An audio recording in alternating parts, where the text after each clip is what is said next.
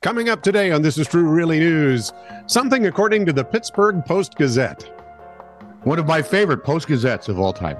So please like, subscribe, and follow This Is True Really News. We need the listeners and or viewers. And they might be the number one Post-Gazette in the country. we just want you to be part of our club of crazy people. I have a question, though. Crazy, stupid people. Stupid, crazy people. How many Post-Gazettes are there in the country? We could look it up, but I'm not gonna. Me either, because I would have to type something in, and it just seems like suspiciously like working. Yeah, see? Oh, I know what I forgot to do. I already work 6 days a week. I forgot to do this. Uh-oh. During mailbag? Mailbag. You forgot a mailbag thingy? Yeah. Gosh, man, you're getting old. Don't hit the microphone. This is something Nancy Day Fox one of radio sent school. Over. Don't hit the microphone. Smack. Let's see. Isn't that right, Oswald? Yes. You recognize that? You bet. I worked for both of them. Yep. I was actually, if you look at that building, yeah, to the right of the picture, there's a little concrete bunker where JON and JO were housed. Okay. I was the guy on the air the night that we went from concrete bunker to a brand new facility. Oh, well, I wasn't really on the air. Yeah, I was, doing news and things for Larry King and the FM. Sitting around. Back when Larry was entertaining.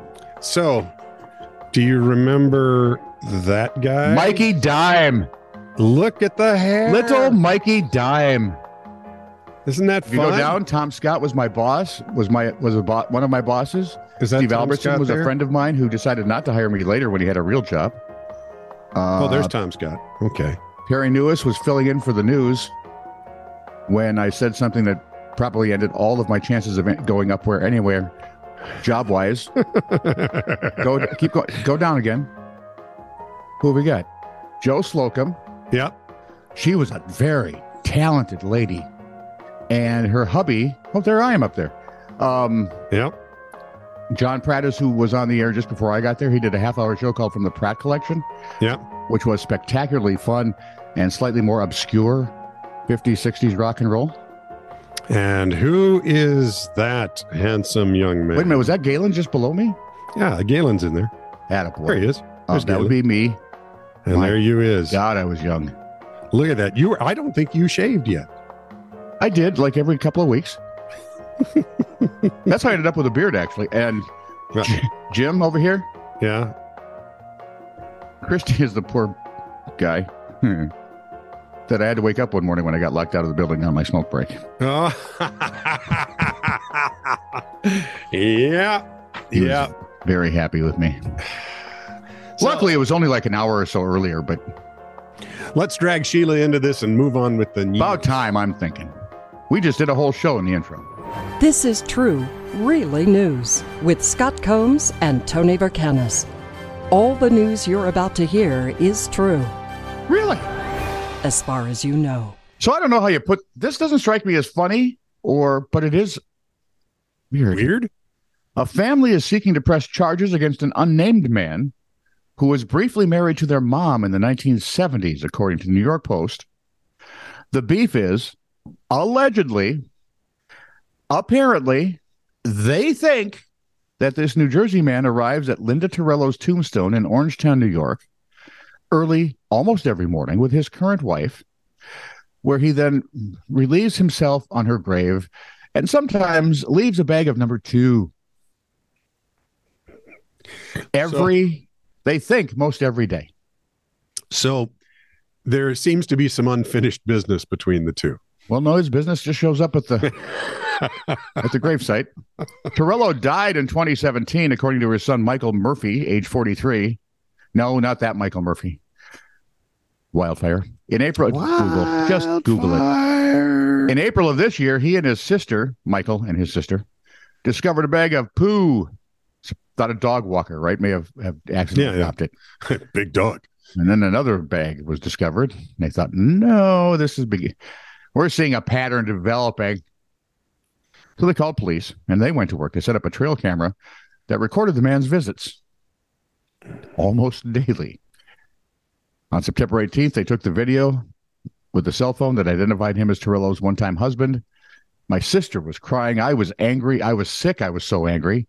He said no one in my family has had contact with him since 1976 or so, when we were just young and the whole world was new. To us, anyway.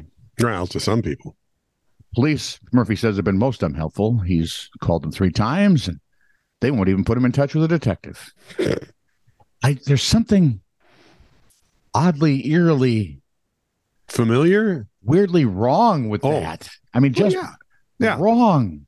Yeah. And why wouldn't the police do anything about it, is my question. Well, yeah, I mean, that's not even look into it. What? Come on. I don't. Yeah, it's an odd one, but maybe they're saying, well, we don't. First off, we don't have enough police officers to begin with, and she's already dead. What does she care? All they got to do is send someone over to talk to him. And say, knock it off. Let him know he's been. Okay, message received. Idiot. They got you. Yeah, it's pretty. It's pretty. Well, speaking of dead people, I see them. According to the Pittsburgh Post-Gazette, that was the world's greatest movie, by the way. What? Until you I see dead people. Yeah, Sixth Sense. I see dead people. It's the greatest movie until you've seen it once. Yeah, and then it's not a movie. You can't watch it. You can't. I watched it one more time. Yeah, you should. Everyone should watch it twice, and then never watch it again because there's nothing left. Mm-hmm. Go ahead. According to the Pittsburgh Post-Gazette, Democrat Tony DeLuca, the longest-running Pennsylvania state representative at 39 years, died last month at 85 of lymphoma. Yep. Due to his recent death, election officials were unable to change the ballots. And many voters chose him over his Green Party challenger, Quinoa Zara Livingston. The third. Special election will be held to choose a proper candidate to take his seat. And here's a tweet. Dead guy wins in landslide. That's amazing. While we're incredibly saddened by the loss of Representative Tony DeLuca, we are proud to see the voters to continue to show their confidence in him and his commitment to democratic values by re-electing him posthumously. See, I don't think they see the irony there. I don't think they understand. Normally it's dead people voting for live people. Right. There's an irony here. But I was thinking about this one. Okay. It wasn't so much a vote against this Green Party candidate as it was for a dead guy, assuming he couldn't screw things up much more. I can't really argue that. See? I can't argue that. No. So it's time to go back to you then. I'm voting for more dead people. Me too. 51-year-old Amanda Gamo? Amanda is 51. She lives in Bristol, England. A place I've actually heard of because of television shows I watch. Ooh, nice. Isn't Bristol on the coast? I mean, it's an island. I got a pretty good shot. It required hospitalization after a rather unfortunate. I think one of the Barnabys came from there before he went to Midsummer. Oh, really? He had worked in Bristol. Yeah. Okay. Bristol Blue. Where was I? Oh, required hospitalization. This is Amanda. She's 51. She's from Bristol, England, which got us into this whole mess. She required hospitalization after an unfortunate incident involving her daughter's Chihuahua, Belle, according to the Daily Mail. As Amanda and Belle... Named for Taco Bell. Drop the chalupa. Well, it's a Chihuahua. It must be. One would think. As the two were cuddled together during a nap, Belle suffered violent diarrhea. Now, a Chihuahua is a kick-me dog, very small. Which means she was probably sleeping up by her head.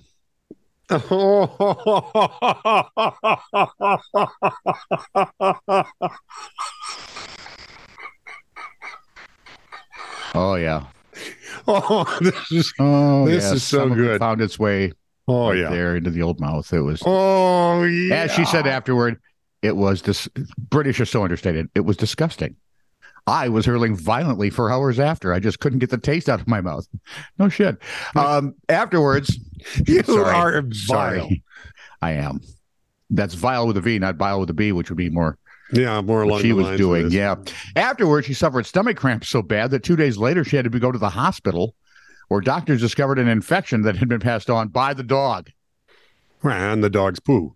Well, yeah, I'm thinking now people are going, oh no, We have to get rid of our pets. They pass diseases to us. Well, I'm going to have to learn to sleep with my mouth closed. It's going to have to be a very weird way, okay? So just relax.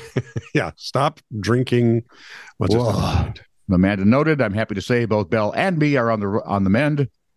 Both me and Belle are on the mend. Well, let's just say no more Taco Tuesdays for a while. And she noted that she will, quote, be more mindful of what position we sleep in the future. She should get the dog back. I'm thinking, hey, you know where it never ends good if all you do is take an eye for an eye or a poop in the mouth for a poop in the mouth. The whole world either ends up blind or puking, either way, whether it's the eye or the, yeah. Each year in a small town in southern England, villagers celebrate Guy Fawkes Night. Remember. The 5th of September or something. November, whatever it is. By hauling now I got to watch V for Vendetta. I hope you're happy. By hauling flaming barrels of tar on their backs and running through a crowd of people. Yes, sir, you in the back with the hand. If I'm carrying a barrel on my back, and it is in fact flaming, what are barrels made out of? Wood. Or metal? Metal, no. Either way, would the first word out of my mouth be, ow? I'm just wondering. Well, something along those lines. Now, look, Ottery tar barrels is an eccentric tradition that dates way back to the 17th century, commemorating the day Guy Fawkes attempted to blow up the Houses of Parliament in London. Missed it by that much. He doesn't in V for Vendetta, by the way. One photographer covering the event noted, the streets are jam-packed with people and you're under the impression you can't move through. However, when a lit barrel charges towards you, you'd be surprised as to how much free space there actually is. You don't even have to do that old Navy tradition of make a hole. People just right out of the way, man. The Ottery tar barrels takes place on Guy Fawkes Night, November 5th, a uniquely British tradition that commemorates the gunpowder plot. It was an attempt to assassinate King James I by blowing up the Parliament. Oh, King James. Since the gave us Guy Fawkes and the official, the authorized Bible. The really poorly translated authorized Bible. See, if they would have just taken Luther and translated that from the German, they'd have been better off. They'd been a lot better off. And a lot of it was, I don't want to, burst any bubbles here. But no, St. Paul did not speak in King's English. No, he did not. Neither did Jesus. Nope. Mm-mm. And by the way, he wasn't white either. Okay, no, he's probably more olive-skinned.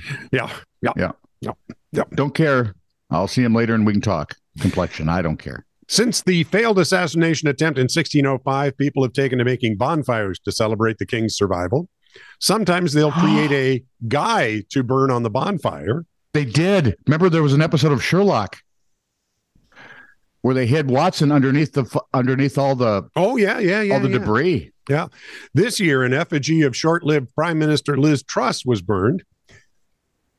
Come on, the woman was only in office, 40 days? Not even. And 40 nights or something? No one's quite sure how the tradition came about, and Liz Truss is appalled. He's also out of a job, so it's not a big deal, yeah. This is true, really news. Send email to TITR@netradio.network.